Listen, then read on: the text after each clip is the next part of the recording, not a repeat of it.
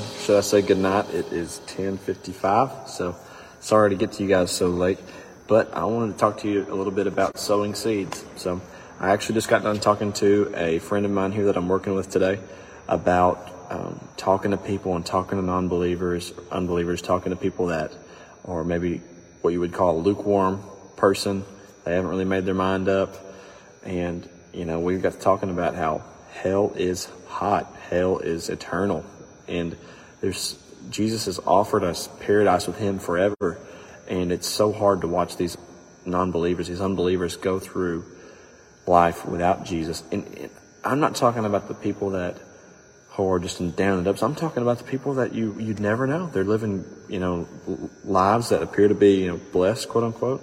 They're doing good. You would never know this person's not a believer. They fit right in.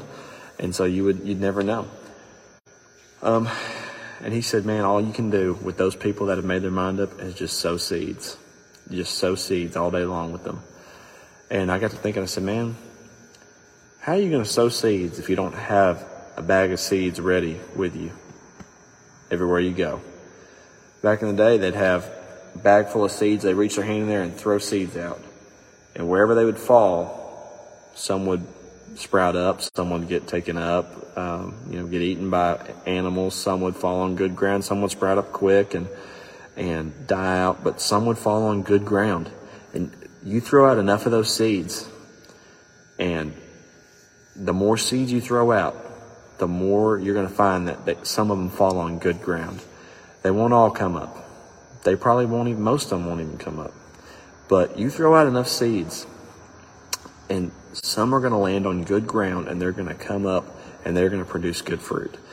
But you got to have seeds in your bag ready to go. You got to have, as a Christian, you got to be able to tell somebody.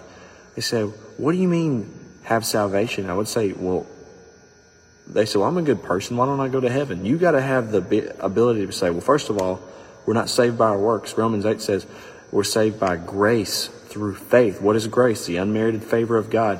What is faith? It's confidence, belief, trust in Jesus, okay?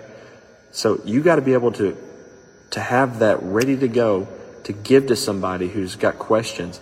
And I'm not asking you to be a super smart theologian. We've got guys in the church that know the Bible inside and out. You don't even have to be on that level. But you need to have some seeds in your bag that you can throw out and give to this person in a heartbeat to help them. You got to throw out those seeds so they can land on this good ground. But you got to have them in your bag with you, ready to go.